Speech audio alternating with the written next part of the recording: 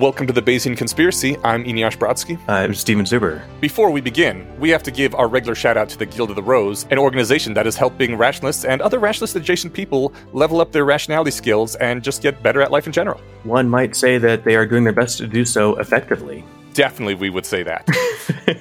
One of the things that they are doing is in early April, they have implemented a new course about decision theory with a focus on managing situations involving ruinous outcomes, where one or more of the potential outcomes involves severe negative consequences. Sounds like something that the world might be going through right now. And important for people to consider with things like ruinous things like losing a job. Some people find things like that just so terrifying as not being able to look at the monster of it. But yeah. I find that a lot of the time just forcing myself to engage with it, okay, but what if this did happen? What would I actually do? And the answer is, usually not, well, I would die because the world would end. It's like, no, I would have to manage some things differently and shake things about, but probably come out just fine. And that said, that's just one example. If you want actual implementable tools, check out the Guild of the Rose's course on this. Absolutely. Link in the show notes, as always. Yes. What are we doing today? I want to talk about, I was listening to a podcast on the drive to your house for an episode weeks or months ago. Then these two less wrong posts were about effective altruism. This wasn't at all a coincidence. I wanted to talk about an essay by Eric Hole, who wrote Why I'm Not an Effective Altruist. Okay, shots fired already. What shots?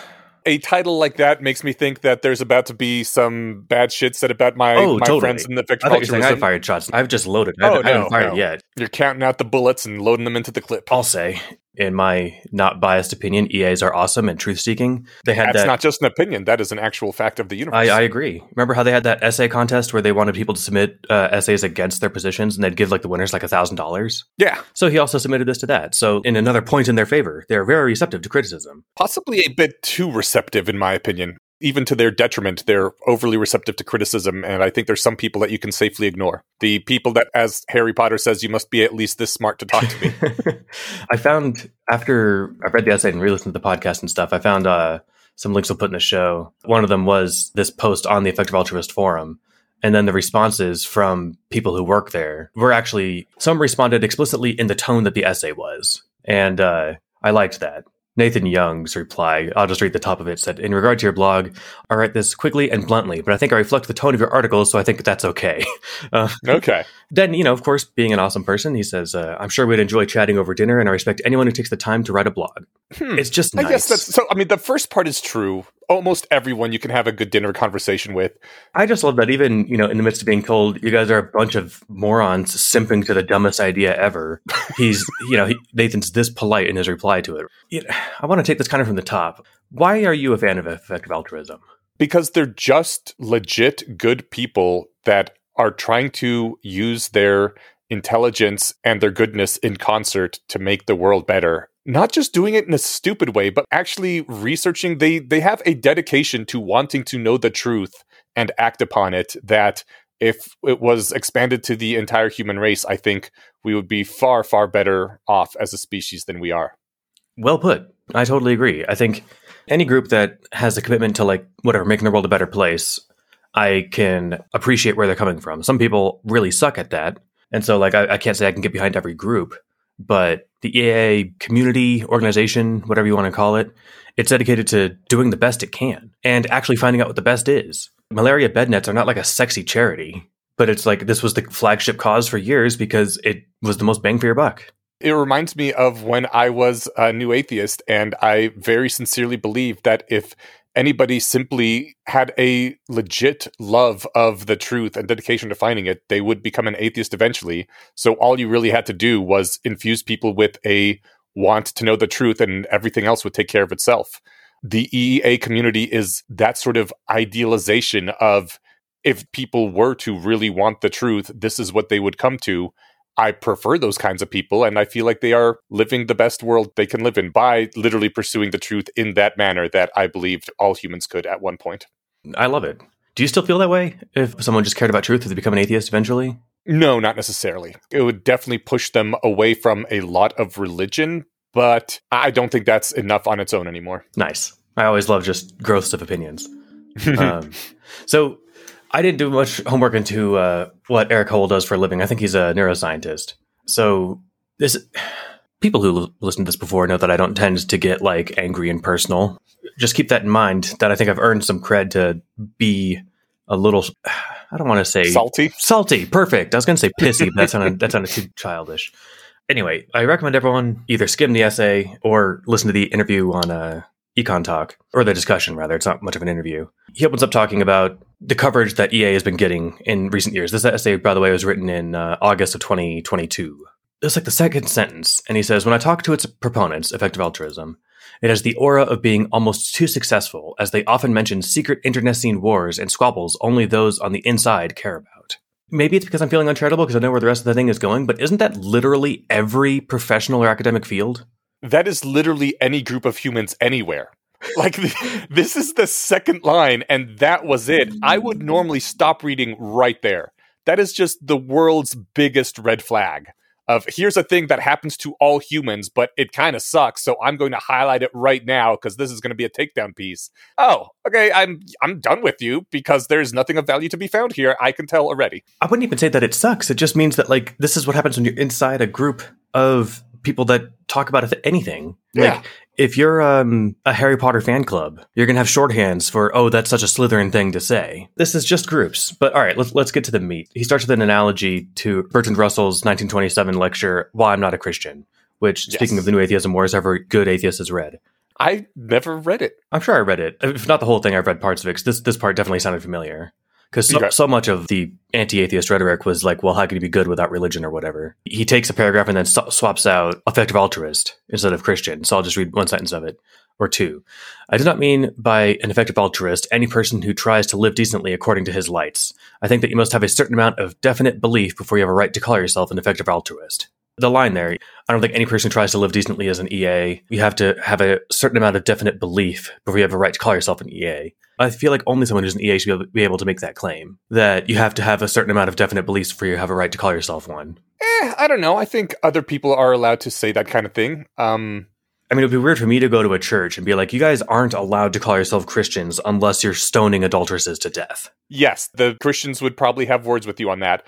But on the other hand, I entirely reserve the right to say that the average person who's never heard of Christ and is trying to live a good life, I would not say that they are a Christian. You have to at least have heard of Jesus and believe he is the Son of God in order to be called a Christian. That's fair. I think, yeah, okay.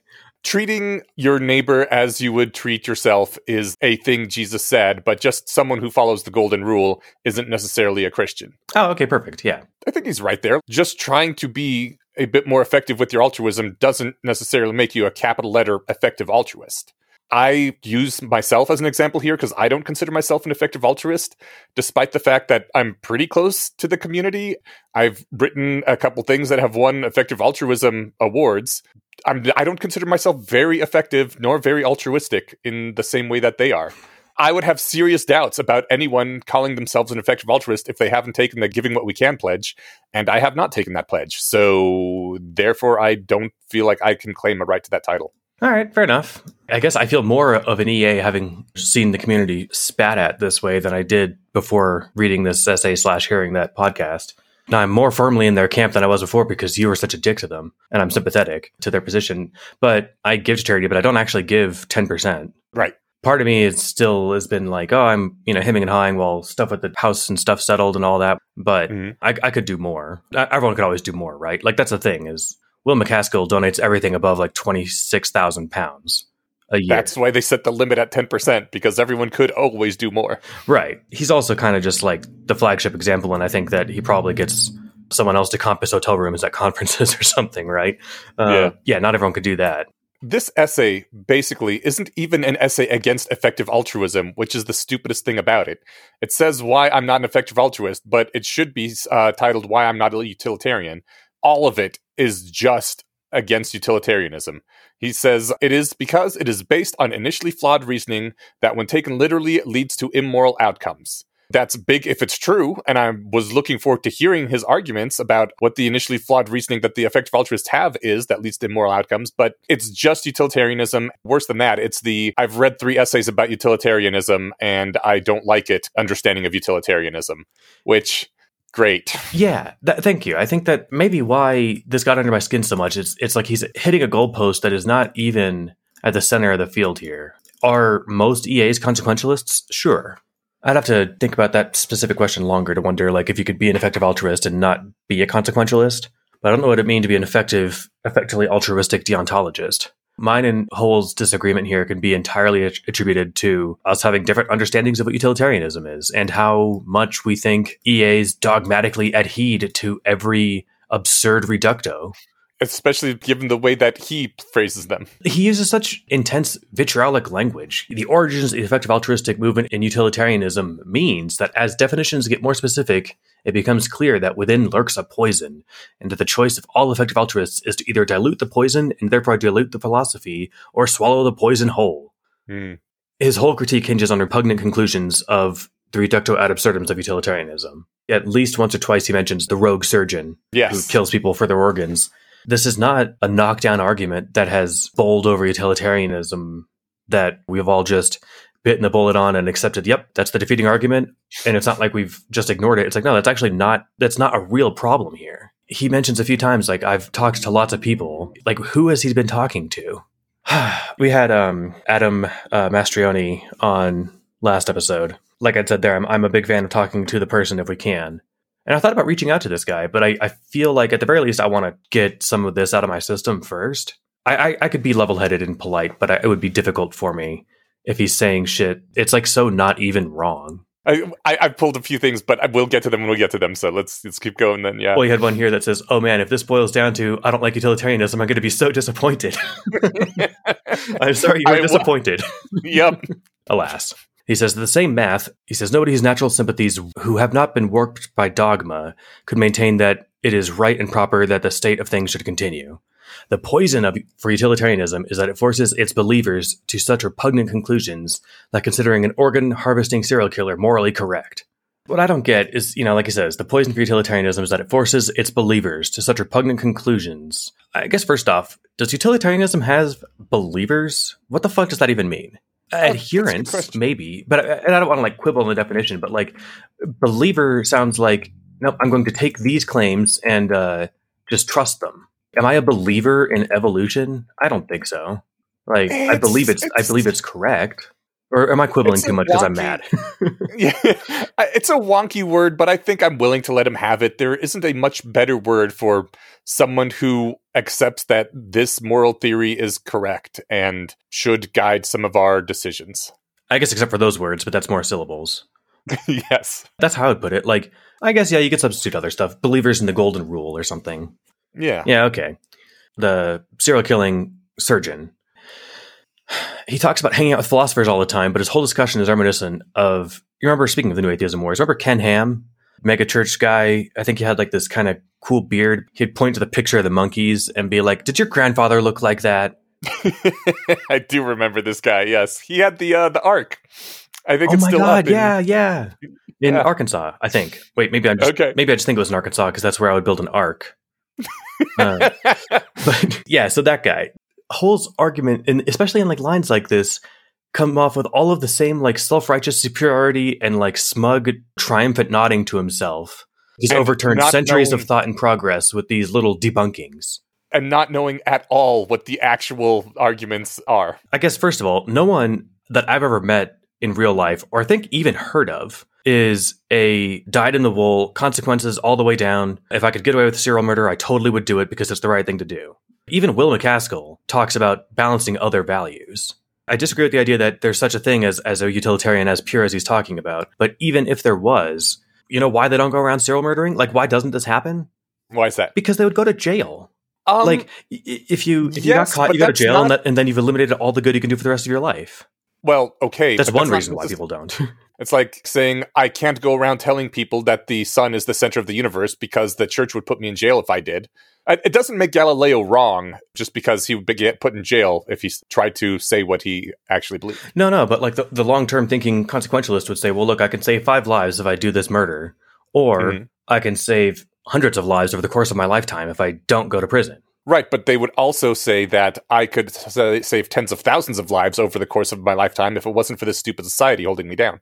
Oh, okay, I see. It's just half of his stuff hinges on arguments like the rogue surgeon or how gross it is to flip the switch on the trolley problem or something. These are not points that are unaddressed. Again, this is like with Ken Ham pointing at the picture of the monkey. It's like, look, this is not something we haven't considered. You're just wrong. The rogue surgeon is very akin to someone being like, where does the universe come from then? We talked about this over 200 years ago. Right. You're not on the cutting edge. We've long moved past the rogue surgeon thing. Well, I mean, if we're descended from monkeys, then why are there still monkeys? I feel like this was written in good faith. He submitted it to the EA forum. It's just, I wonder what the heck was going on. And that's part of why I wanted to talk about this. Not just to rant something that actually made me really mad, but like maybe we can actually figure out what the hell he's talking about. Especially because of like the weird 180 he does at the end. Wasn't it kind of surprising? We can talk about it when we get to it. All right. I do like that he says this kind of thing a lot. To see the inevitability of the repugnant conclusion, I'm like, yes, totes inevitable, much despair. Sad Doge meme. It's just constantly things like that. Yes, inevitably, you must kill 5 innocent people to save 50 innocent people. This is just how it goes.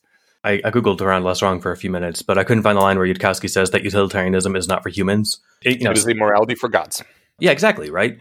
A weaker version of it is for us. In fact, I work with an analogy that Hole himself makes here in the post further down, but like, all right, all of that sounds well and good. He's talking about the drowning child in a pond analogy of Peter Singer's. Who would not soil their clothes or pay the equivalent of a dry cleaning bill to save a drowning child? But when taken literally, it leads very quickly to repugnancy. First, there's already a lot of charity money flowing, right? And I'm like, citation needed. It depends on what you mean by a lot. And it's charity money, I guess. Yeah. If you don't include tithing, so let's put a pin in that one. But he says, why give $5 to your local opera when it will go to saving a life in Bengal? In fact, isn't it a moral crime to give to your local opera house instead of to saving children? This was something that they used a lot in the podcast with him and Russ Roberts. They talked about moral imperative, moral crime. And I never hear anyone talk like this. Even Yudkowsky talking about it in terms of, here's the obviously right thing to do. He doesn't say moral crime. I read my share of utilitarian philosophy, and I don't remember the words moral crime coming up a lot. But especially like the idea of why give $5 to your local opera when it will go to saving a life in Bengal? Why indeed? Because your local opera house really needs your $5 more than this kid needs a glass of water. Are you kidding? It was really interesting. He actually argued that an opera house that some rich people use a few hours a month is a better use of $5 than feeding children. And I was like, okay, I guess you could make that argument. I wonder how he does. And then he never does. Because there are some things that I say that are kind of on that spectrum in it might actually be worth more to give more money for less value to your community around you than it is to save a life on the other side of the world. That is something I'm starting to think maybe has some truth to it, but there'd be a long chain of justification as to why that might be true. I would not at all expect to simply be able to assert that my local movie theater, I would rather give $5 to help patch up some paint on it than to save a life in Africa and expect people to just be like, oh yeah, that totally makes sense. Because that's dumb. Yeah, you got to show your work. Unless you want to just say that any work showing is impossible and frankly immoral and repugnant, then you don't have to show your work. Yes, it inevitably leads to a horrible conclusion if you show your work. Yeah. He comes out in the next paragraph is incredibly pro-NIMBY. He literally says it's better for rich people to hike than for the rest of the population to have housing. Is the joy of rich people hiking really worth the equivalent of all the lives that could be stuffed into that land if it were converted to high-yield automated hydroponic farms and sprawling apartment complexes? And his position is that, yeah, it's good to keep people out of cities, make it impossible to live anywhere, because there's going to be some rich people there that enjoy hiking more than, people needing places to live. And more than people will like living somewhere. Yeah. I like this. Shit. This was one of the, again, Nathan Young wrote the reply here on Effective Altruism Forum. He goes through and kind of just grabs a handful of claims and then replies to them. Nathan says, this is not an EA view, it's my personal one. But if there are a billion Americans, the US would be less dense than the UK. It would be far less dense than England. There isn't a trade-off here. But if there were, I'd still lose the views and let billions have the lives we have. Is living in Tokyo so bad? No. Vacation somewhere people don't want to work so badly. If we argue it out, I think I can convince you that wanting to keep immigrants out to preserve landscapes, which wouldn't be built on anyway, isn't actually a monstrous view. I liked that a lot, because it's like, the implication of what he's saying here is hyper-NIMBYism. Sure, we could house all of these, refugees, but no, we need the unobstructed view of the national park. It's absurd. But I am getting carried away with my... I'm going to count on you to try and keep me centered if I get ranty or ragey. Okay. Or you can even just point it out and be like, okay, yeah, you're right. But I will try. No pressure. But they talk about, or he talks rather about arbitraging good. I can leverage money here instead of here. I don't quite get why that's ever a bad thing, but he seems to think it is. Maybe there's some economic reason or something that's bad in principle. He talks about Sam Bankman-Fried, but thankfully I think this is all before that shit hit the fan, just because I feel like it's a huge red herring. Every point of EA stands whether or not Sam Bankman-Fried was eating babies. I want to talk about that when we get down to the Sam Bankman-Fried thing. Okay. But he says, what precisely is the reason not to arbitrage all the good in the world like this, such that all resources go to saving human life and making more room for it rather than anything else? So he's doing two things here. One, I don't know if he thinks he's being clever or if he's doing this on accident, but slipping in maximize the number of humans with make human lives better, those are two different goals. Yes. Radically different goals that people talk about as very distinct problems. If he engaged at all about the work here, he'd understand that. But also, for real, what precisely is the reason to spend money in your local opera house instead of feeding starving kids? You don't need to justify opera. It's a utility monster. It justifies itself. I'm glad you mentioned utility monsters because he comes up with that. Such as the It's flaw. almost like I had read ahead. Oh, man. Such as a flaw of why the idea of utility monsters, originally introduced by Robert Nozick, is so devastating for utilitarianism. I like adding I'm devastated. Yeah. It crushed us. It's like not finding the missing link bones that just overthrew evolution. I'm as devastated as one of my girlfriends on a Friday night. Right.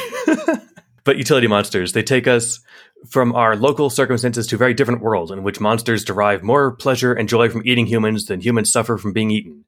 And most people find this pro-monster eating humans position repugnant.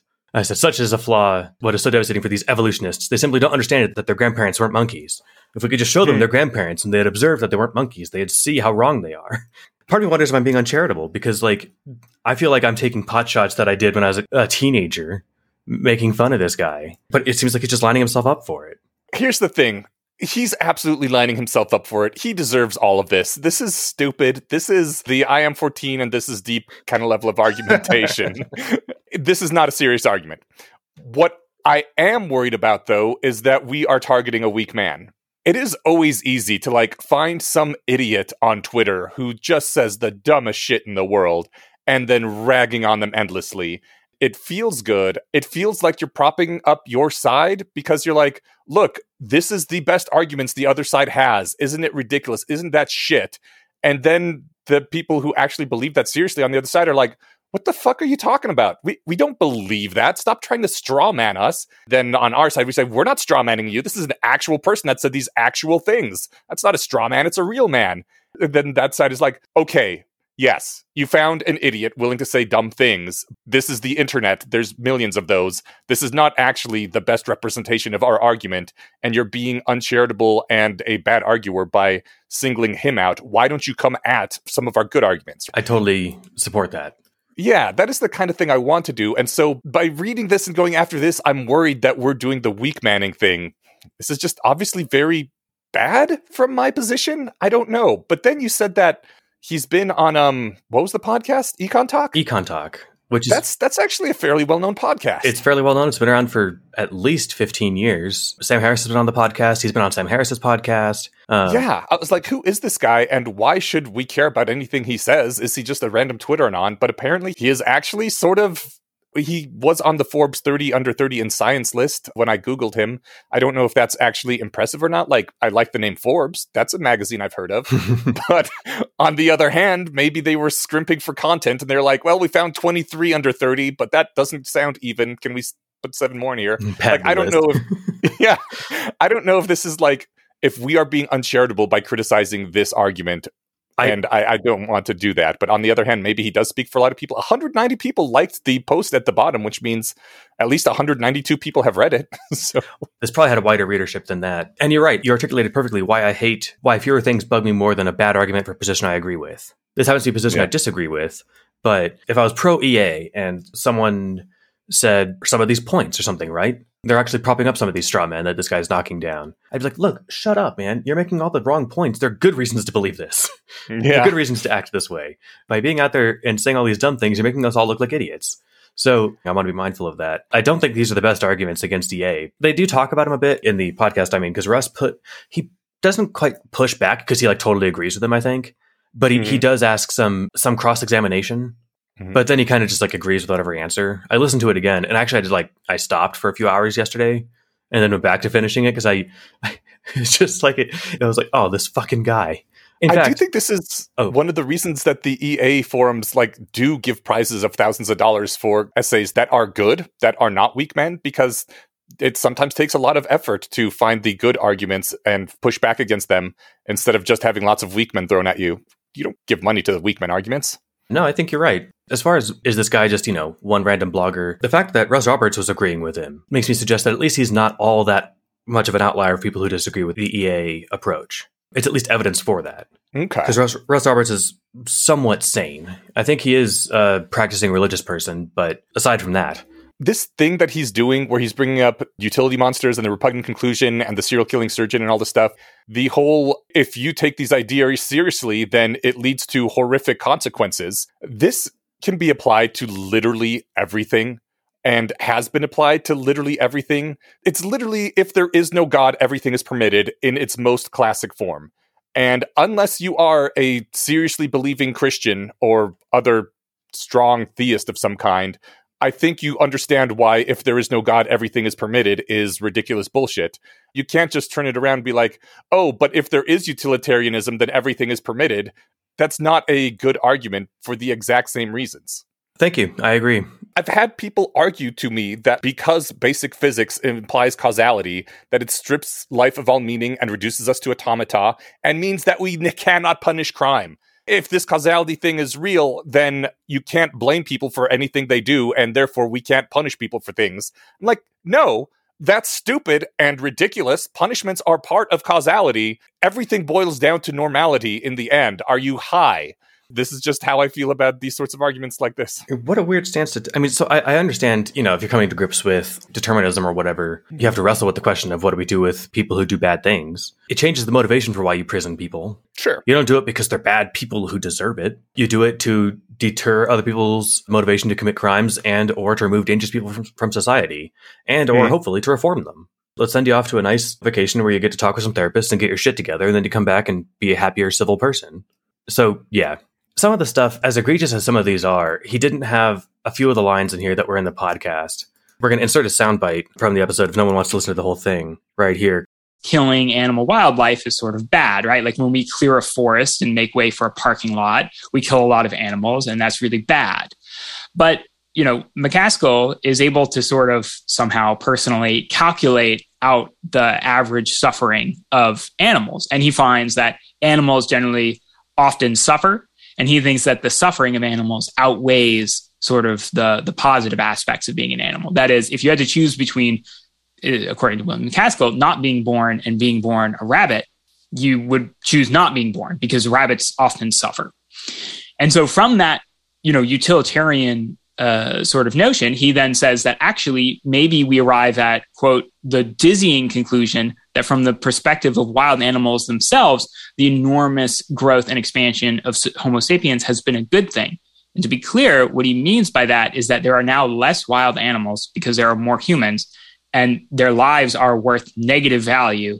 We're able to grok that over the airwaves? Yeah, he's talking about the problem of wild animal suffering. Yeah, the part that, there's a great clip from American Dad where they're driving a killdozer to the headquarters of their favorite football team. Because they sent back a thanks but no thanks letter when they wrote in some suggestions for the team, and then okay. because it's across the country and the thing goes 10 miles an hour, they're worn out, and it's oh, hand me another 5-hour energy, my rage is dipping. Should I just read the letter again? Oh yeah, let's do that. Dear Smiths, those motherfuckers. And, awesome. So that's the bit there where he says Will McCaskill is somehow personally able to calculate how much these animals suffer. That is the most disingenuous bullshit that that is so just straight up lying. It's lying, but it's it's done in such an unfair way. And I didn't read Will McCaskill's book, but I've heard the guy talk about it for hours. And I know just from the fact that he's a respected, smart person that he's not a fucking idiot. And so he's not saying, I did it, guys. I calculated how much bunnies suffered. So for him to say that he's able to somehow personally calculate this, I was going to just quote that, but I didn't want to make it sound like I was putting words in his mouth. That was the kind of the tone of this whole thing is Somehow, Neil deGrasse Tyson personally is able to divine the age of the universe, and we're supposed to believe him. It's not quite that exact argument, but it sounds so similar. And it's like, no, man, there's actually an answer to the age of the universe, and it's corroboratable. But what I know that Will wasn't doing was saying that, yeah, I figured out how much animals suffer, and it's 37. And building parking lots where there used to be rabbits is actually a net positive because you get positive utils from parking there. He was doing what philosophers do. He was painting a thought experiment and having an interesting time with it. I'm willing to bet that this was done in the case of a thought experiment, not as like a policy proposal.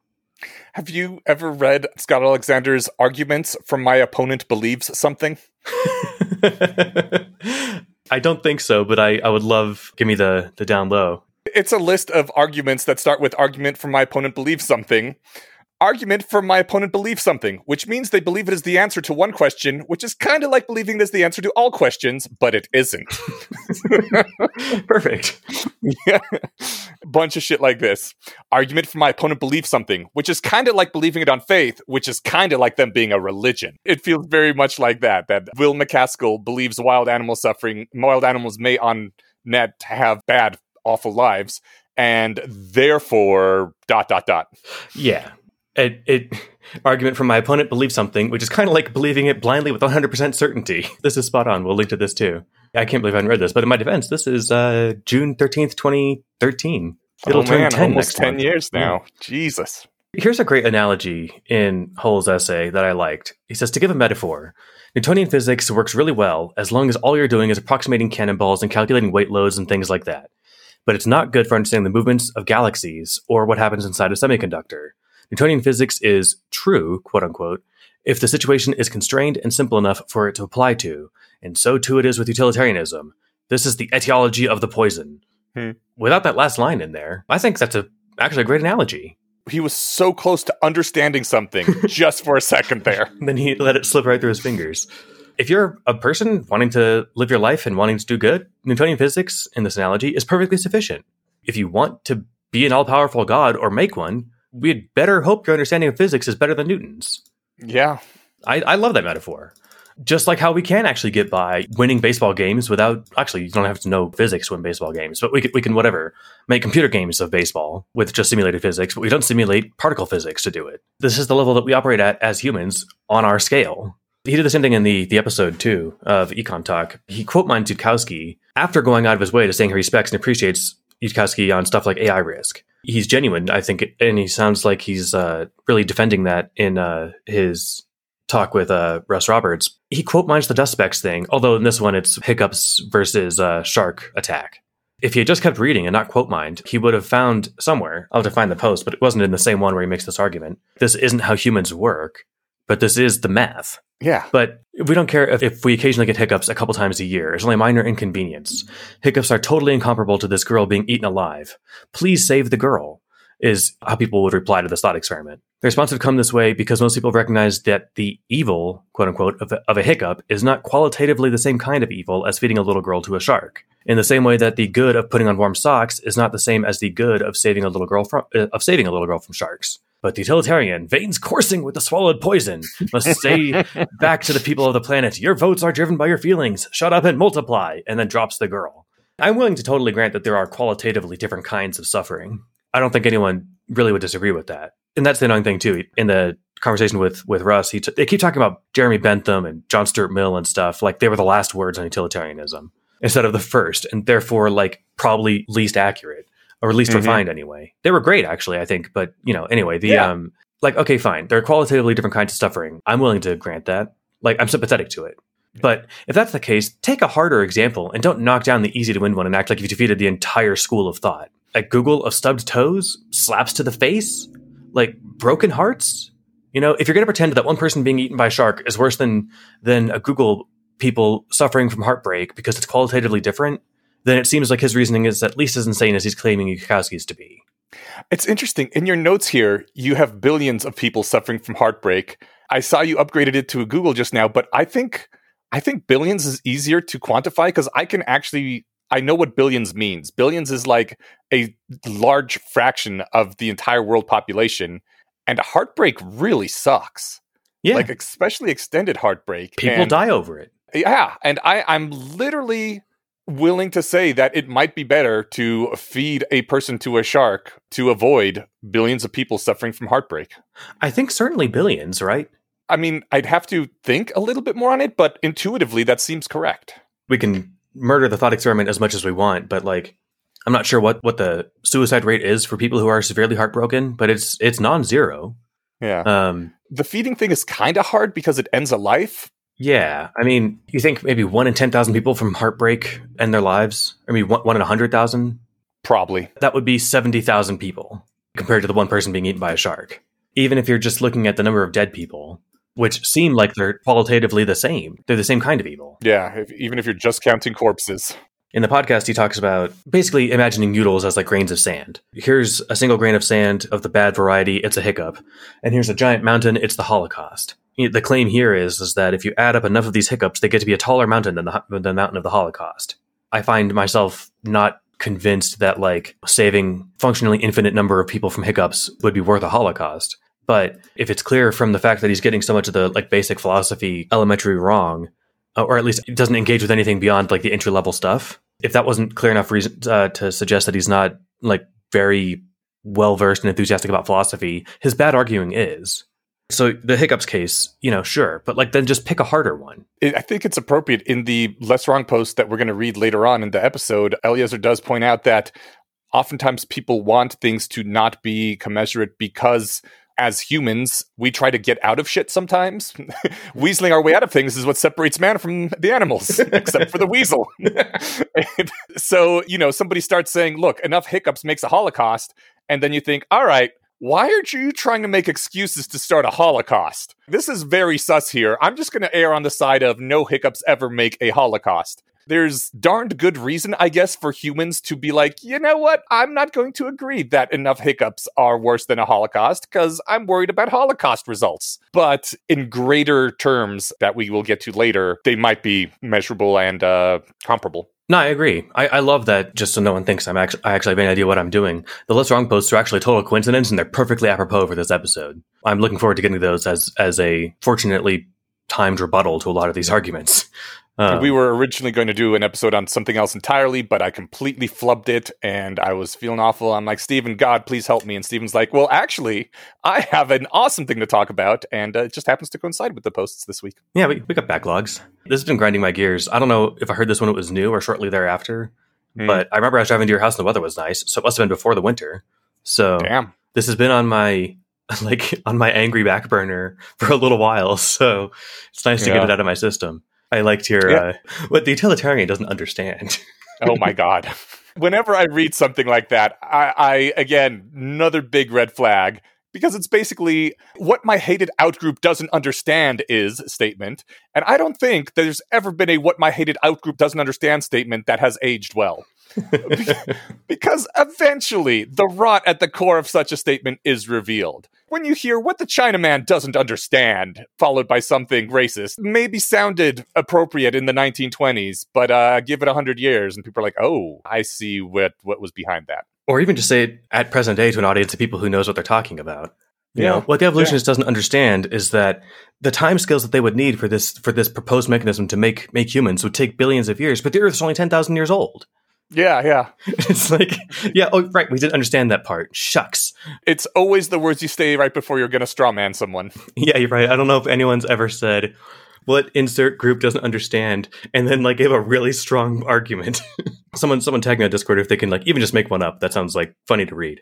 We were not at all disappointed because his actual statement is, what the utilitarian doesn't understand is that people's feelings are not just random feelings. The utilitarian has spoken many, many, many times about the fact that people's feelings are not just random feelings. How can you possibly have read anything by a utilitarian ever and make that statement? I don't know. I love it. And there is a point to be made here, but that doesn't set himself up to make it with any strength. You're right. Our feelings do come from somewhere. And actually that stuff is pretty important. There's a reason we find it icky to throw the person in front of the trolley rather than just pull the switch. And maybe we should hear those feelings out. Maybe not listen to them all the way all the time, because a lot of our feelings are fucking stupid, and we should work to expunge them. Things such as insert race is inferior to mine. That's a very natural feeling that every human society on the planet has had, and it's something that good societies get rid of. We shouldn't just blindly follow our feelings. We hear them out and wonder what was going on there, and then we decide whether or not to reject them because they're good or bad. The reason that I would feel weird throwing somebody in front of a train rather than just pulling the switch is because of a weird monkey-brained impulse I have that hands-on murdering somebody is bad, and I'm kind of okay leaning into that feeling. Like, I'm going to just take my monkey... Yeah, I'm going to take my monkey brain's word for it and not dull that impulse to not kill people. Right. Yeah.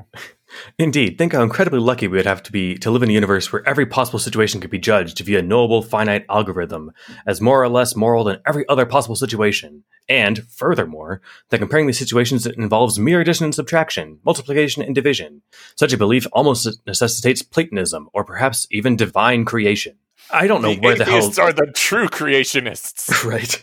I don't know what the hell he's even getting at here. I know what point he's trying to make, but he's making it, again, in such a weird way. We can make it a lot easier than the absurdly high standards he seems to think we need. Is it better to donate $10,000 to ALS research or to mosquito bed nets? Those are the kinds of algorithms with addition and subtraction that we're actually running with. Yeah. I don't know how many people suffer from ALS. I know that they made a ton of money after that ice bucket challenge, so that's awesome. How cool it would have been if that was a mosquito bed net challenge, though? That would have been awesome. I mean, it would have been... Don't get me wrong. I hope everyone with ALS is cured and that nobody ever has to suffer from it. I want everyone to live happily and forever. But the number of people with ALS is drastically less than the number of kids who die every year from malaria. That would be the coolest challenge, too. Dude, you get two friends with some mosquito bed nets, and they run circles around you to wrap you all up in the bed net, and then you got to try to fight your way out of the bed net, and we call that the mosquito bed net challenge. Right. And we can say this is what it feels like when you're trying to escape malaria coursing through your blood and making you unable to move or do anything with your life until you die from it. Were you ever ice bucketed? No. Me either. No one ever tagged me. I don't remember if I got tagged or not, but I knew as soon as I saw it that I was like, this is dumb and I'm not going to do it to me. It was some dignified British person. I'm pretty sure it was Patrick Stewart. He got the ice bucket challenge. And you see him get like a bucket of ice like one has at a hotel room. Mm-hmm. And then he pours a glass of whiskey. He picks up the ice bucket. And then he picks out an ice cube, puts it in his glass, and then just cheers. I can't remember if that ended with him showing the check that he was writing or not. But he's like, I'm not doing the bucket, but I'll write a check, sure. That's definitely the better challenge. So we get to Sam Bankman-Fried here. Yes, we do. He name-checked Sam Bankman-Fried. So this must have come out before the FTX implosion. I checked the date on it, and I was like, oh yeah, just a few weeks before, in fact. I knew it was close. I'm really glad. Again, not because I didn't want to engage with this intense knockdown argument or whatever, but because I find the whole thing a distraction. I found it kind of interesting because this post is all about naive utilitarianism is really bad, and that's why I'm not an effective altruist. And we had an episode, or maybe just a rant for like a half hour before an episode or something, precisely about why naive utilitarianism is, in fact, bad and stupid and results in terrible shit like FTX and Sam Bankman-Fried. It is not actual utilitarianism. It is excuses for doing what you want to do anyway. Like, if your utilitarian calculation ends up destroying a ton of utility, then you're doing utilitarianism wrong, is one of the conclusions we came to. Pretty much every argument that Eric has given us so far is basically, this thing ends up destroying a ton of utility, and therefore it is bad. And we're like, yeah, exactly. Don't destroy tons of utility, Eric. Yeah, that's been my reply, because I don't have a hard ethos. I just do the best I can with what I've got. You know, if I'm making an important decision, then it's time to pull up my thinking cap and try and, do my best. That was always a lot of the counter-arguments to consequentialism was like, well, look at how bad this would be. And it's like, yeah, then that's not what they would do. If the argument is, look at the terrible outcome, it's like, oh, one of these people cares about outcomes. It's the utilitarians, right? So they probably wouldn't do that thing that leads to the terrible outcome. Then you get like those weird edge cases, because he uses the word repugnant 32 times in this essay. The repugnant conclusion of billions and billions of barely happy or barely subsisting humans is one repugnant conclusion. But population ethics is a whole complicated thing. And guess what? It's not a settled question that like we're all, every utilitarian is aiming to get as many barely happy people as possible. I think that's actually pretty rare. Right. It's super rare. It's an open area of conversation because it's not clearly settled. Population ethics is complicated. It's so weird that in an essay called Why I'm Not an Effective Altruist, we're just talking about utilitarianism rather than effective altruism. And especially because, like, you're not a utilitarian. I'm not even really a utilitarian either. I'm sort of, in that rule utilitarianism and virtue ethics are basically the same thing, in my opinion, assuming we don't go with the stupid mystical virtue ethics that decide just these X number of virtues are the things that we must maximize forever. And yet still, I'm like, this is dumb. Yeah, the reason that he's not an effective altruist is because he thinks that they're all utilitarians and that utilitarianism is insane. He could have summarized that in a tweet. He didn't have to write an essay. We can just say you're wrong on all 3 points. Straight, naive act utilitarianism is insane, and that's why we don't believe that, and very few people actually hold to that. And again, that's why I'm pretty sure, just willing to bet before reading, that the rabbit and human civilization destroying the environment example in Will MacAskill's book is a thought experiment, because like that's how philosophy books are written. They always have an area of exploration of like, wouldn't this be interesting? It sure would be crazy if this.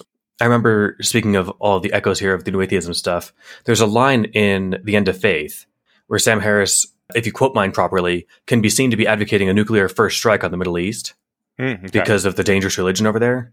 That just happened to Eliezer a few weeks ago. Oh, all right. I got to hear about this in a second. But the point is that in The End of Faith, it's set up with enough conditions that haven't been met yet. And then at the end, he says, this is all perfectly insane, of course. But no one ever finishes the sentence. They just cut off right before that. What was this with Yudkowsky? Oh, nuclear first strike on what? Data centers? Yeah, not a thing he said, and yet a lot of people like to pretend that he did. I mean, I could actually imagine him making that argument, but just not publicly. Okay. I could imagine a not insane version of that argument. I would rather have the data center where all these things are be nuked and the surrounding area decimated. Again, we talked about we'd rather have Dr. Manhattan situation than all be turned to goo. Yeah. So I suppose if there was no other way to get to the data center and it was going to destroy the Earth, then yes. Yeah, this would essentially just be Ozymandias seeing it, not Dr. Manhattaning it, right? Yeah. Yeah. But I think pretty much almost any human on Earth would say, yes, if there's a place that's about to end the Earth and we can make it not end the Earth by nuking it, then we should nuke it. I honestly don't know if Eric Hole or Russ Roberts would say that.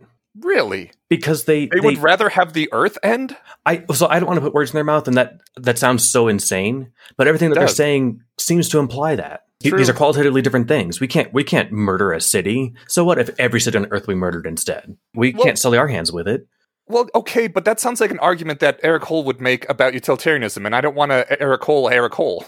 We can't get too deep. It'd be very unfair to him. It'd be unfair to him, right? All right, take us out of this hole. Let's. What do you want to say about necrophiliac dogs?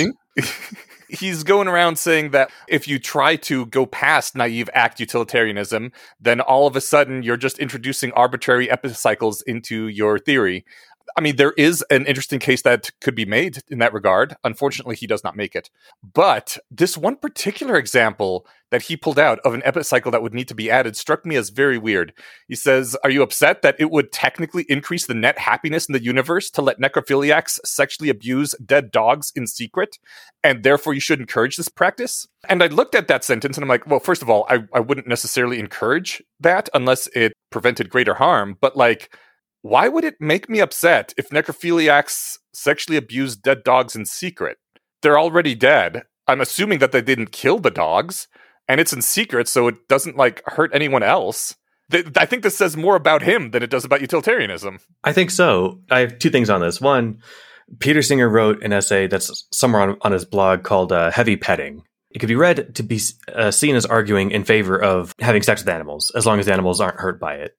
Okay. What he's really doing, I assume, is pumping your intuition on what is wrong with this actually then. It's kind of one of those kind of fun thought experiments. But in college, I was in an ethics class, and we did an ethics bowl where we actually argued with panelists from another school. One of the things we had to argue was having child avatars in a online environment like Sims or whatever, like MMO, that you could have sex with.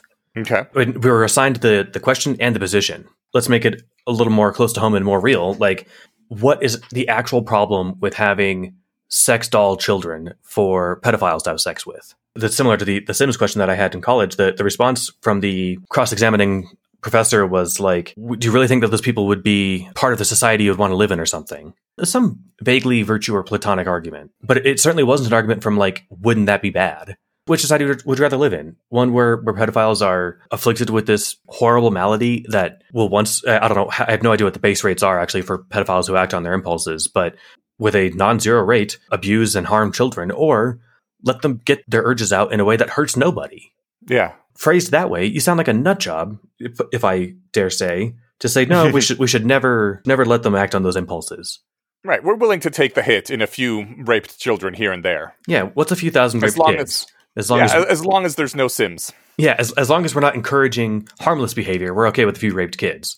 Yeah, it's Nutter Butters. It'd be worth doing some research as to whether the Sims thing would encourage them to actually offend in real life more or discourage them.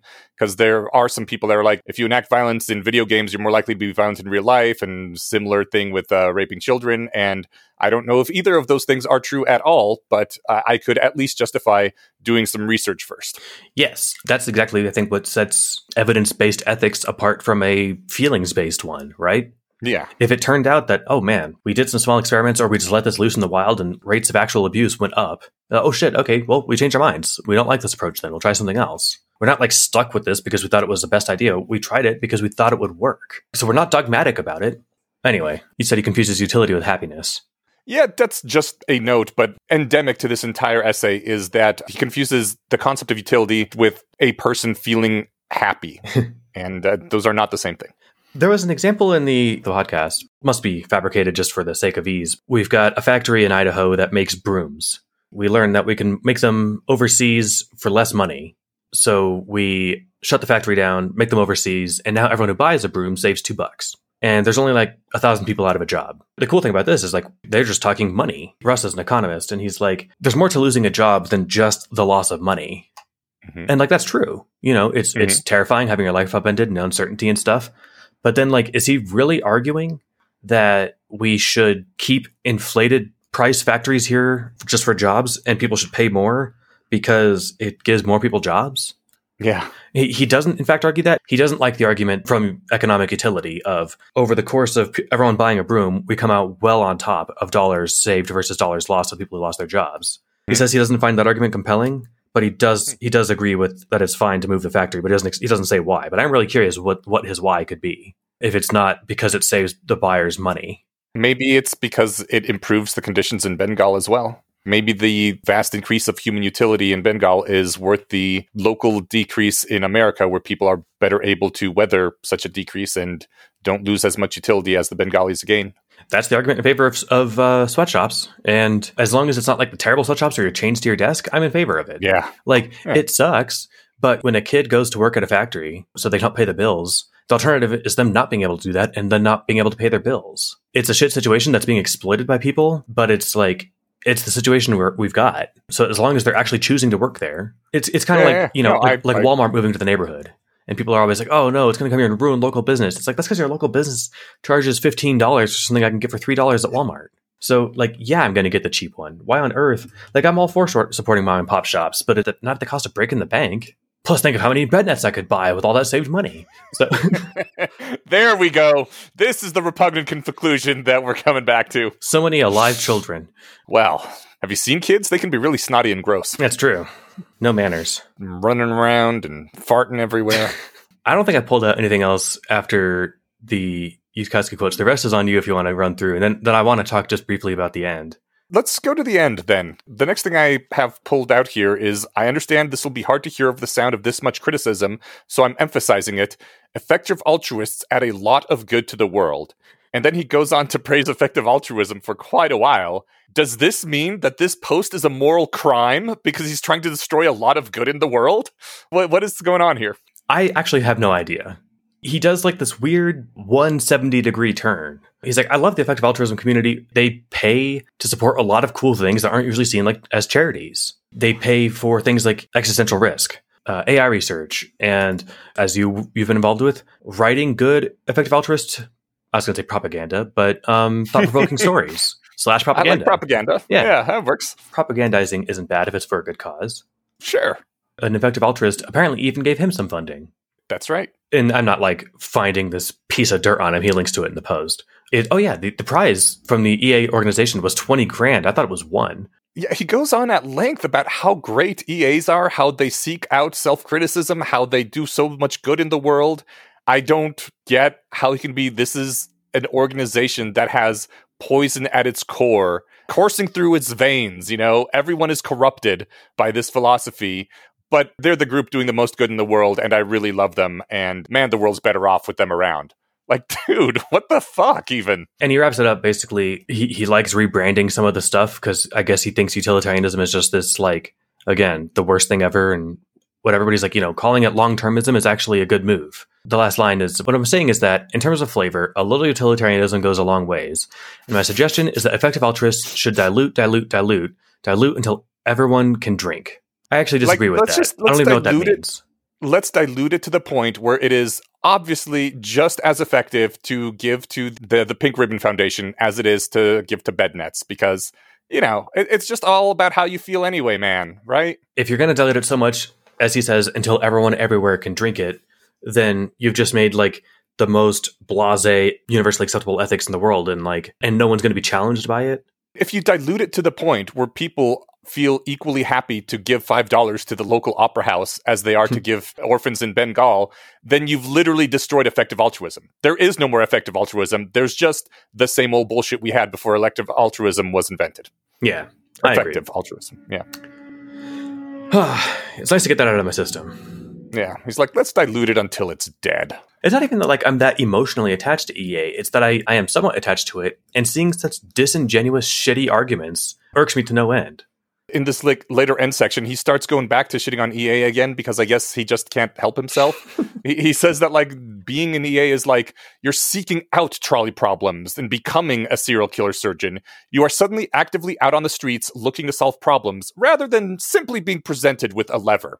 First of all, what is that magical thinking bullshit? When has anyone ever simply been presented with a lever in the real world? When a homeless person asks you for money. Thank you. Yes. He is comparing you're out on the streets seeking out levers, analogizing to the surgeons stalking in the alleys for victims. He's using this as an analogy for spending charity dollars in third world countries rather than in the suburbs that you live in. Just one sentence above this. People are seeking out third world countries to give money to. Isn't that disgusting, Stephen? That's the thing, is the levers you're presented with are the people outside the grocery store with the little bell trying to give the Salvation Army, or homeless person asking for money. You have to go look for the levers that you can pull that can do the most good. It's almost like the effective altruism movement is trying to make some levers and put them out in the streets so that people can run into them and pull them. Disgusting. Yeah. So there was a part near the end here, which I'm kind of reluctant to bring up. But I mean, I guess we've been talking about this whole thing anyway. He starts saying about effective altruists, well, there's lots of billionaires that don't give much to charity. And surely assassinating one or two would prompt the others to give more. Think of how many lives in Bengal you'd save. And really, is pulling a trigger of a gun that different to pulling a lever? This feels like it's getting right up to the edge of blood libel, in my opinion, to be saying that effective altruists want to murder you, so watch out. That's literally just spreading lies in order to make them a socially acceptable victim for violence. I can see that interpretation of it. I'm not crediting him with being that sneaky and vitriolic about it, but I think that he's saying, here's the obviously repugnant thing that it's implying, right? And why is that such a bad thing? He then says effective altruists themselves are basically utility monsters. Aren't they out there maximizing the good? So aren't their individual lives worth more? Isn't one effective altruist, by their own philosophy, worth what? Perhaps 20 normal people? Could a really effective one be worth 50? This is literally diving right into the blood libel. Yeah, it's the thing is, I kind of agree with him. Bill Gates is worth 50 of me and the amount of good that he can do. But that's not saying that he should kill 50 of me. I think that is what he is implying, that effective altruists think that they are much better than regular humans and would kill regular humans in order to save themselves or whatever, to further their philosophy. It could be. I think that he's giving effective altruists less credit than that and saying they don't realize that this is where their thoughts lead. If they just woke up and paid attention, they would see this. That's not giving someone much credit to be like, they're too stupid to realize that they're Nazis, but if you give them enough IQ points to consider their own philosophy, they'll all turn into Nazis. No, fuck that. I think that is the point he's making, and it's that dumb and empty. I don't consider that dumb and empty. I consider that attempting to get people killed. Well, hopefully the people who read his blog aren't super into that. So, but the downside is somebody read this, and it was their first exposure to EA. They're like, man, what a bunch of fucking nut jobs. I don't think this guy is going to be anyone's first exposure to EA. Yeah, I don't know. I didn't seek out some random shitty anti-EA argument and just want to pick on the easiest target. This guy came across my radar through perfectly sane channels. It was just something I've been wanting to talk about for a while. When I was Googling this to find the actual essay, I came across the post to it on the EA forum, so I'm planning to read that at length now too. Then I want to read the contest winner, whoever won that $20,000. I want to read their essay. because I am actually really curious what the good arguments are, because I know these ain't it. You find out at the very end that he works in the science of consciousness, so that explains a lot. Does it? Yes, it's a fake science. Shots It's fired. like philosophy. That's what he says about how he's like, I'm not a philosopher, but I'm pretty immersed in it because I study consciousness stuff.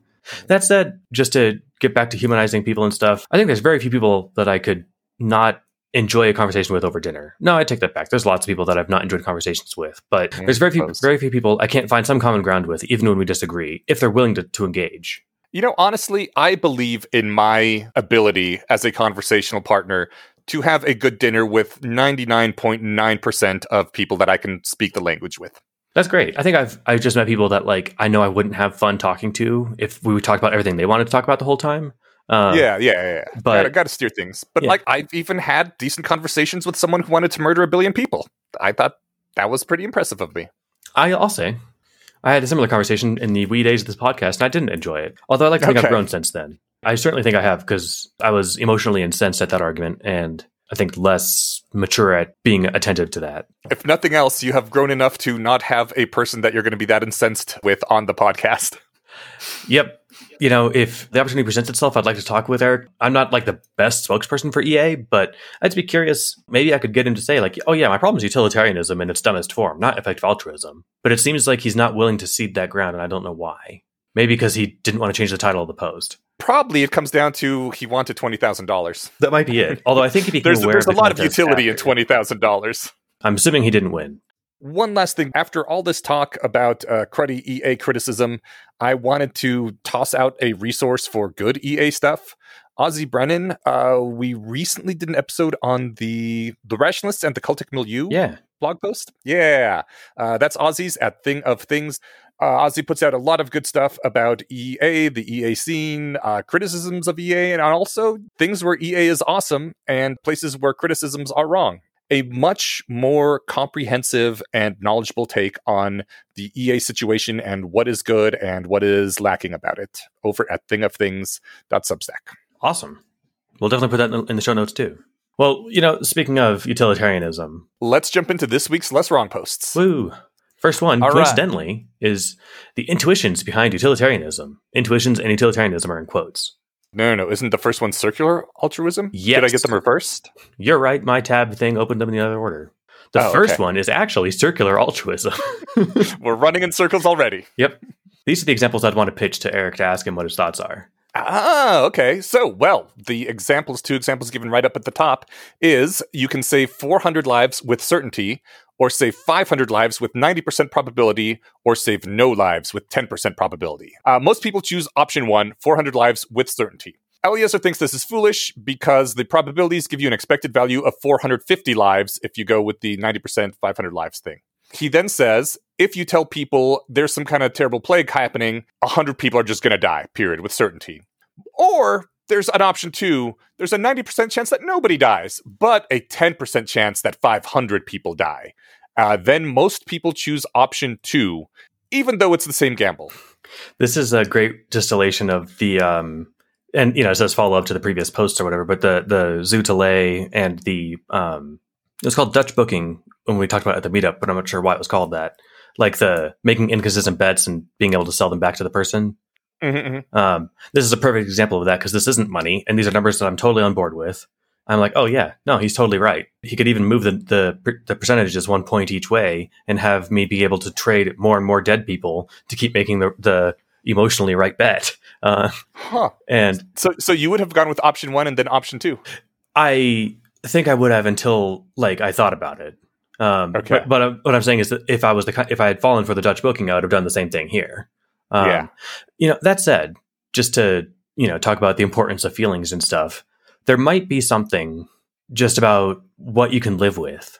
Yeah. Like I saved these 400 people, but if you did hit that 10% and lost the 500, you might, you know, you'd be like, they're dead because of me. I could have saved 80% of those people. Right. Okay. That said, because humans aren't in these situations, it's kind of just, you know, fun to think about. If I ever was somehow, I would like to think that hopefully I could sleep at night saying, I made the right probabilistic choice. I almost saved 500 people. I don't think you could. I personally find that a really interesting thing in fiction when I run across it. And less interesting in real life because I don't want to think about real people having these issues. But there are times when people will make the probabilistically correct choice and just the odds break against them.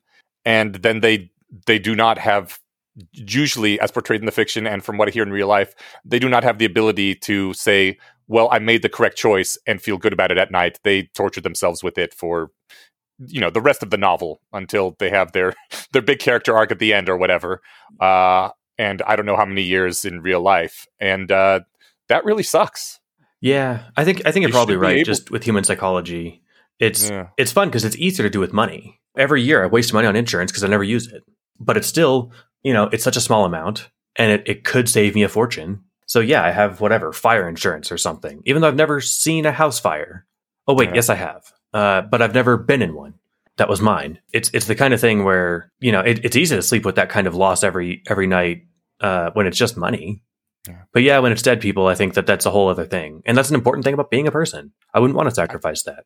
I think this is one of the reasons that societies do valorize their military dead, because when you send your son or your lover or your brother off to war, you're doing the right thing for society, assuming, of course, it's a just war and et cetera, all that. But if you truly believe in the cause, this is the right thing to do. And if your loved one comes back, you're like, oh, thank God, everything worked out. If they don't, like if you were the dad who said to his son, you should go fight in this war because it is for the good of the country, and then your son is dead, like the rest of your life, you just have to think, I did the correct thing. If everybody had said, no, son, you should stay home because I want you to live. Or like when you always see in the movie, the girlfriend is like, don't go to the war. I can't lose you, and then the guy goes off to the war anyway. If everybody listened to their girlfriend and stayed home, then the Nazis would rule the earth, and you can't be having that. But then you have to live with, did I kill my son by telling him to go to the war? And I guess I did. Valorizing the war dead really can help with that. If everybody around you is saying, you did the right thing anyway, this sucks that you lost your son, but man, you made a sacrifice for us, then it's easier to live with that kind of thing. Yeah, I certainly see how it became, societally important. And also, you just kind of want to positively reinforce the behavior of serving your country. So that's, I think, what a good reason. I guess I just talked myself into this right now. A good reason to valorize and help positively reinforce anybody who does make expected utilities the correct choices, especially if they lose on them, even when they were the correct ones. Well, consider the second choice here. If you were presented with the second one, and you get to press a button where 100 people die, or not press a button, whatever, close the emergency gates before the monsters came in or something, left 100 people outside, or leave them open in time for everyone to run in and maybe the monster gets in too. Most people choose option 2. Which of those options keeps you up at night? With which outcome, right? Do you sleep great closing the door early, knowing that, you condemned some people to die, but you saved the rest? I mean, you do not sleep great. And I think that's one of the interesting things about the question. Either everyone gets in and the doors close and you're a hero, or the monster get in and you die, so you don't have to worry about not sleeping because you're dead. You're on the second level of this facility behind an impenetrable glass wall. You just get to watch the outcome. Shit, I don't make sure there's a suicide weapon nearby. Right. If this goes sideways, I'm blowing my brains out. There'll be 501 dead if they don't all make it. Yeah, not much consolation for the families of those other 500 people, though. No, this actually puts your ethics to the test. And well, I say actually, but it doesn't, because this is an absurd hypothetical, right? Which is part of the fun of it. There aren't actual stakes here. We don't really live in these situations. What we do, and this is another thing I should have mentioned about that came up Econ Talk episode, they must use the word certainty 10 times. That's why they don't give to real charities, because they're like, oh, well, I don't know where the money's being spent. Oh, you do know how your local opera house is spending it, though? Give me a break. I do. It's mostly cocaine and caviar. Right. But you don't need certainty. You need a good probability. All right, how much would you then like, I just wish I could have just interjected in their conversation, be like, all right, how much would you want to give for a probability of saving a kid? And what would that probability have to be for it to be sufficient to satisfy you? Certainly there's got to be some number. $5 for the probability of saving 100 kids, for a 90% chance of saving 100 kids. Is that enough? Like, Yeah. Anyway, we're not talking about that anymore. I can stop being mad. Let's talk about this. When you said, could I live with myself if the dice broke against me? It brought it back to your feelings about the matter, right? And the next line that I pulled out of this is Eliezer saying, you know what? This isn't about your feelings. A human life with all its joys and all its pains, adding up over the course of decades, is worth far more than your brain's feelings of comfort or discomfort with a plan. Which I thought was an amazing way to just cut through everything and get right to what actually matters here. And then he says, does computing the expected utility feel too cold-blooded for your tastes? Well, that feeling isn't even a feather in the scales when a life is at stake. Just shut up and multiply. Which, in addition to being a very emotionally compelling argument that I love and quoted for that reason, Hole actually quoted that exact line in his post. It isn't even a feather on the scales, just shut up and multiply. And he acted like doing that was the wrong thing. Yep. Again, if you're comparing hiccups and girls eaten by sharks, fine. But then again, pick a harder target. Pick this one. Then what? That's exactly my gripe with it. Don't knock down the easy case and pretend like you won. And maybe the easy case isn't as easy as you're making it out to be, but even if... Yeah, he has a quick summary that when you trade sacred values against unsacred values, subjects will express great indignation, which I believe was basically the entire post that we read earlier. Yeah, well, taboo trade-offs. People hate the idea of having to, weigh money against lives. But it's like, guess what? That's some people's jobs. In fact, I think you pulled a note about weighing money against lives. Yeah, it opens with... Or he says, my favorite anecdote along these lines, though my books are packed at the moment, so no citation for now. I think it's funny because I think he used that excuse before. It might be the same move, actually. Yeah, for him, it was like a day or two. You're right. This is probably the same week that he was moving. Yeah, the team of researchers who evaluated the effectiveness of a certain project, calculating the cost per life saved, and recommended to the government that the project be implemented because it was cost effective. The governmental agency rejected the report because, they said, you couldn't put a dollar value on a human life. After rejecting the report, the agency decided not to implement the measure. Jesus. And, with no details on that, I can just, fill in random blanks, but it's totally not hard to imagine, right? You can't put a dollar value on human lives. That's why we're not going to spend any dollars to save human lives. That's gross of you to even imply. You can't quantify it, so we're just not going. We're not even going to pretend to try. But let's get to the actual numbers of the situation here. Yeah. If we're talking about hiccups versus sharks, Eliezer calls back to his torture versus suspects post and how many people, were incensed in the same way that Hole was incensed. He says, all right. Suppose you had to choose between one person being tortured for 50 years or a Google people being tortured for 50 years minus 1 second. You would choose one person being tortured for 50 years, I do presume. Otherwise, I give up on you. What's fun is my mental model of both Russ Roberts and Eric Hole are, they would reply, like, I reject your question. I think that's repugnant of you to ask, because there's no other answer to give other than, you're right, we should shut up and multiply. And if you're going to say that's a terrible line of thinking that you should never engage in, then you've got nothing else to do but just dig your feet in and say that's a gross question. I mean, I guess that's fair. The correct answer is find out where this torturer is and stop him from torturing people. But that's also kind of dodging the whole point of the analogy. Yeah, if you don't like thought experiments, then this just isn't for you. Yeah. Yeah.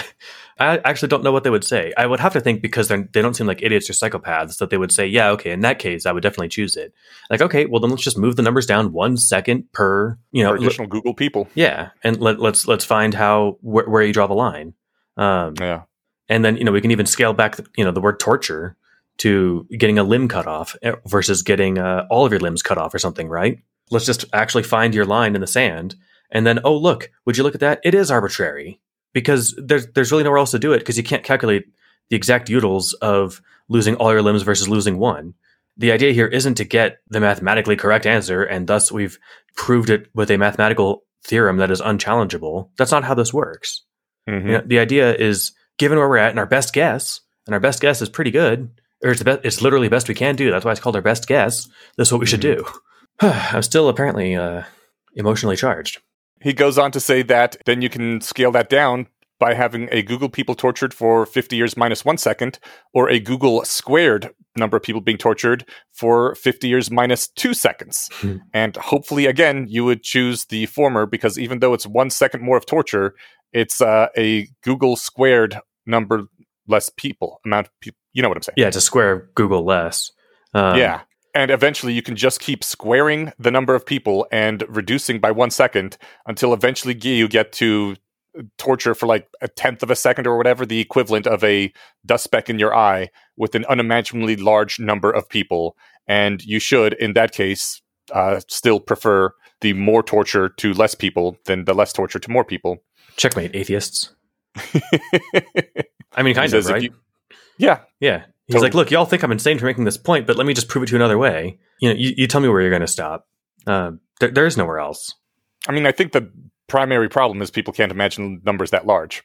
Like when you say a Google number of people versus 1 people, I can kind of imagine that, and I understand why the one less second of torture doesn't make up for the extra Google number of people. And even Google squared, I can think about it enough to like realize why the 2 seconds less torture isn't enough to make up for that many more people. But eventually you get to numbers so big where I'm just like, my brain stopped, and sorry, brain. My brain stops being able to do anything like the appropriate math in the hundreds. I mean, okay. I can read a Google. I can even look at the number if you wrote it out, but I have no scale for what that anything in the universe that even approximates to that order of magnitude. I think nothing. I personally cannot comprehend a number of people so large that I would prefer 50 years of torture for one person over a tenth of a second for any number of people, just because I can't imagine that large a number. I'm sorry, Ellie Eisler. Well, my brain is not up to the task. I don't think his might be, because, you know, he's got a super hard brain, but then there's a Brooklyn Nine-Nine joke about that. I don't think he can actually emotionally compute that, right? Because he's got a regular human meat brain, but what he can do is understand the basic math involved and be like, look, numbers. Yeah, trust the numbers. Right. Shut up and multiply. Yeah, it doesn't matter that you can like actually emotionally register the proper heaviness of the suffering. That's not the goal here. The goal is just you don't need to actually engage with the numbers emotionally. You need to engage with them intellectually and make the right call. Yeah, that's because I'm not a chimp. Oh, yeah. Chimpanzees feel, but they don't multiply. Should you be sad that you have the opportunity to do better? You cannot attain your full potential if you regard your gift as a burden. Hell yeah. Oh, and also just before this, he said, altruism isn't the warm, fuzzy feeling you get from being altruistic. If you're doing it for the spiritual benefit, that is nothing but selfishness. The primary thing is to help others, whatever that means. The other way might feel better inside you, but it wouldn't work. So, yeah.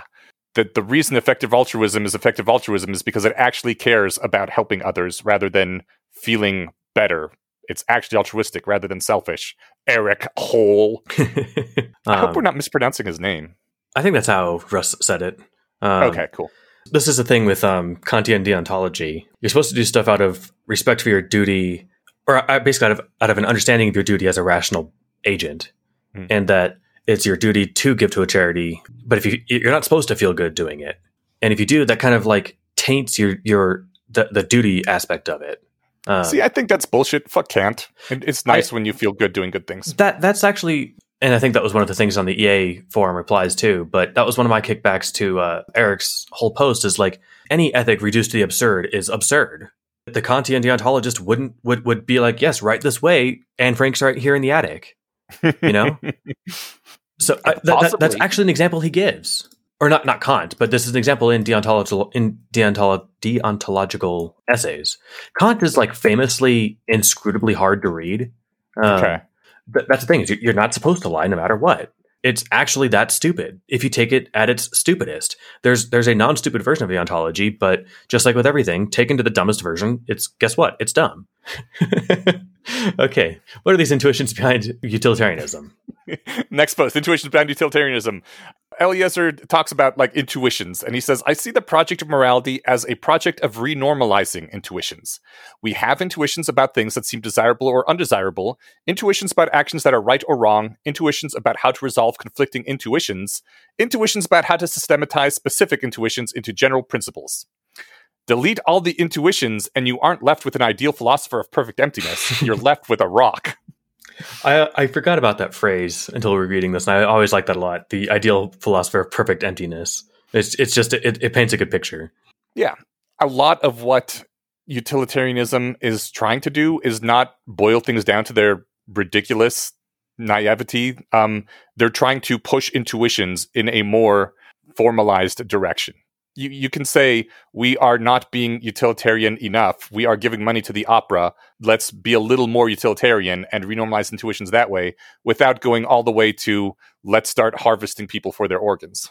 Yeah. I think refining intuitions to be, the best version of, to be the most consistent and best version is kind of the whole point of ethics. You have to have things you care about. It's just the bedrock. That is one of the things that Eric argues with some, with a little, I was a little more amenable to his argument that utilitarianism loses a lot of its teeth when you start being more complex and nuanced, that like, oh, it's not just flat numbers and pulling a lever, it's all these other considerations and how they affect the greater society and so forth. And I mean, yeah, sure, it does, in fact, lose some of its emotional power once you start being more complex and actually applying it to the real world. Part of the power is just, what's more important, your shoes or this girl's life? But when we're at this far extreme where people are giving money to opera houses rather than saving lives, you don't need to get into the really detailed, nuanced, complicated theory of why, if various virtues and desires are pushed out to the rest of society, they will have greater net effects on everyone's life. You can just simply say, this is stupid from the very basic, naive utilitarianism even. Don't do that. And it's obvious to any kindergartner, because we're just so far on the side away from utilitarianism. We don't need to get into all this other stuff. And he says, yeah, well, if you extrapolate that out all the way, then you get terrible effects. And we're like, yeah, that's true. We don't extrapolate it out all the way. We just want to use the basic naive stuff to push us even slightly away from the retarded place we are in right now. Yeah. I haven't encountered, maybe it's because I don't read enough, poorly written essays, but I haven't seen, a reducto engaged with that much length and enthusiasm in a long time. Yeah, the dumbest version of this is dumb. Wouldn't you know it? Again, great tweet. But it doesn't need to be an essay. Yeah. Anyway. Conversely, if you keep your intuitions and refuse to build upon the reflective ones, then you aren't left with an ideal philosopher of perfect spontaneity and genius. You're left with a grunting cave person running in circles. So what are we to do? He ponders that a little bit. He's replying to someone in a previous comment in this, it sounds like. He says the other person, unfortunately, doesn't say what utilitarianism is. So he says, does utilitarianism say these 7 things? And gives a list of 7 things. One of them I pulled out, number 3, the probabilities of consequences should normatively be discounted by their probability. So a 50% probability of something bad should weigh exactly half as much in our trade-offs. He's like, is that one of the principles of utilitarianism? Maybe. He said that he agreed with that one specifically, which is why I pulled it out. But it's not just that someone presented me with a list of statements like the above, and I decided which one sounded intuitive, in quotes. Among other things, if you try to violate utilitarianism, you run into paradoxes, contradictions, circular preferences, and other things that aren't symptoms of moral wrongness, so much as moral incoherence. So one of the things he seems to be saying about utilitarianism here is that a lot of the value of it isn't like things that are morally right or morally wrong. It's just being coherent over time and among your preferences. I think that he's exactly right. And this is why I'm sympathetic to a consequentialist-based ethics. Again, the deontologist has moral incoherence in that, you should never hurt people because it's violating their sanctity is not the word they had used, but their importance as a rational agent. But, by all means, tell the Nazis where Anne Frank is, because you can't lie either. If your whole ethics is based around rights, it's like, all right, well, my right to drive on the wrong side of the road, you can't infringe on my freedom. That also gets stupid really fast. Even if you follow utilitarianism all the way to repugnancy, at least it's consistent. You don't even have to go all the way to the bottom to the repugnant parts. We're at least not just chasing our tails here. He says, I've drawn a conceptual separation between questions of type, where should we go, and questions of type, how should we get there? Our intuitions about where to go are arguable enough, but our intuitions about how to get there are frankly messed up. I like it. Yeah, I mean, we're not optimized for the world we live in. Giving to effective charities, I mean, I suppose it feels good if I knew what feeling good felt like. But it doesn't feel like helping a stranger in need when you see it. You can go home and bask in the glow of that for a while. But just having, an auto draft out of your account every month, at least I don't feel anything. Yeah. I forget about it until it comes up. We're not morally calibrated to be attentive to the importance of people that aren't near us. Yeah. But like what, their proximity makes them matter less? That seems incoherent and insane. So no, our intuitions are just wrong there. I pulled this out because it was really cute. The worst case of scope insensitivity I've ever heard of was described here by Slovak. He quotes a thing about people donated more to Slovic, about people donated more to save one child than to save 8. And he says, I'm just presenting one example because, 8 examples would probably have less impact. It was a beautiful way to tie it right into what we are reading at the moment, and probably true. And I love that he is implementing what he has learned in his actual post, even though it might feel like this would be more compelling if I were to give more examples, but apparently not. So I'm just going to stop with the one. He's being smarter with his ability to actually persuade and inform, and he's being more effective. One might say he's being more effective, not just by not inundating us with examples to the point where we become immune to them, but it's more brief and funny. I mean, that's a hat trick right there. Yeah, nailed it. Due to this, 1 being more important than 8, he says, now you could look at this intuition and think it was revealing some kind of incredible deep moral truth. Or, and I skipped ahead here, or you can look at that and say, the intuition is wrong. The brain can't successfully multiply by 8 and get a larger quantity than it started with. But it ought to, normatively speaking. That's exactly why, when we talked in the terms of Googles of humans and stuff, where I'm just like, nah, man, I give up at hundreds. But that's only because I can imagine hundreds of people. But I can't even math out how much worse it would be for 150 people to be kicked in the balls than it is for 120, right? Right. Like I can math it out, but I can't emotionally engage with that math. Frank, right. The thing is, I think that our brains just aren't equipped to do it. And I think anyone who says that they can up to millions, I think they're just wrong. Because then you just imagine a natural disaster. And if that person can actually feel the suffering of all those people, and they can simulate it in their minds, they would be either a god or just a complete wreck, right? Yeah. But you don't have to emotionally, register it that deeply. I keep saying that, but to me, that's a salient point. Yeah. It says, when you've reflected on enough intuitions and corrected enough absurdities, you start to see a common denominator, a meta principle at work, which one might phrase as shut up and multiply. I love his, this isn't even combative. My mental model of him right now is, it's good natured and he's kind of having a grin about it. But you could use this in an actual heated argument. Mm-hmm. And I whenever he does things like that, I always find the ammunition he could use in real arguments, really cutting and typically funny. This is a great point, and he's not doing it to get a good dig in and win. But if he was, it would. And that's the fun part of it. You might say the phrase that I've been saying all the time. It's almost like I'm onto something here. All right. Well, for next time, I believe we are going to be continuing in this vein. The next 2 Less Strong posts will be Trust in Bays and Something to Protect. Awesome. Now the second one sounds familiar. Oh my God, it's one of the best ones. Oh, I'm kidding. Well, I'm saying because it's the name of the last 10 chapters of Methods of Rationality too. Oh, good point. Yeah. And it's one of my one of my most favorite. I'm looking forward to it. You were saying about how you have an auto draft out of your account to a charity, and that just doesn't feel like anything, and you kind of forget about it. But that is pretty darn effective. That is probably the most effective way to donate, because then you don't forget to do it every month. And I don't feel the sting of losing the money either. That too, yeah. So there is a way to do that, have an auto draft out of your account to support people doing things that you might believe in, called Patreon. And we have one of those Patreons that will auto draft your account and help support us.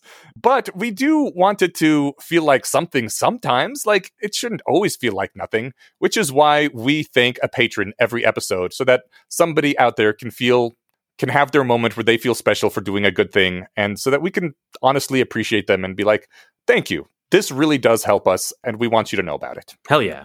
So in that spirit, this week, Townsend Cooper is this episode's shout-out funder, supporter. Yeah. You're the hero who made this episode happen. So absolutely. There we go. I hope you found this valuable. I like to think that we do good and not just have fun here. So thank you for your support. It means a lot. Yes. Thank you, Townsend Cooper. We appreciate you. Totally. And our Patreon rewards, as they're listed on the website, aren't much. It's hard to think of anything creative to do, because making extra content is actually kind of burdensome. So we do release stuff that's only for patrons, but like putting out an extra episode every month or something is actually quite a lot. But anything you can think of, any patron at all, message on the app or email us or whatever, and anything you can do within reason, we'll try and satisfy, because we owe you guys. All right. Thank you, everybody. Stephen, is there anything else, or should we sign off? No, that's it. Appreciate it. I will see you in 2 weeks. Peace out, y'all. Thanks. See ya.